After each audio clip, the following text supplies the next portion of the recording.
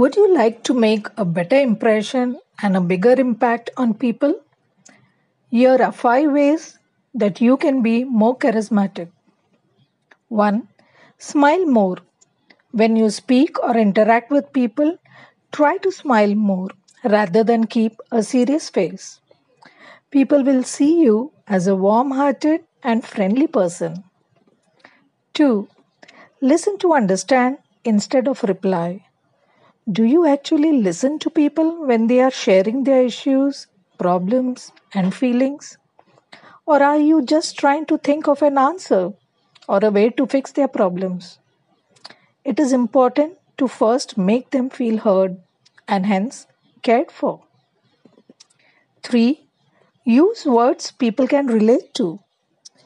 People come from different backgrounds and walks of life and may not understand certain terms you use. Be polite to use words they would understand or explain the meaning gently. 4. Always keep an open posture. Pay attention to your posture. Don't sit cross legged or cross your arms over your chest. Your posture should be confident but yet open and welcoming. 5. Express your feelings. When communicating with people, especially friends and family, don't remain closed off. Express your honest and true feelings. Speak your truth. It helps you connect at a deeper level.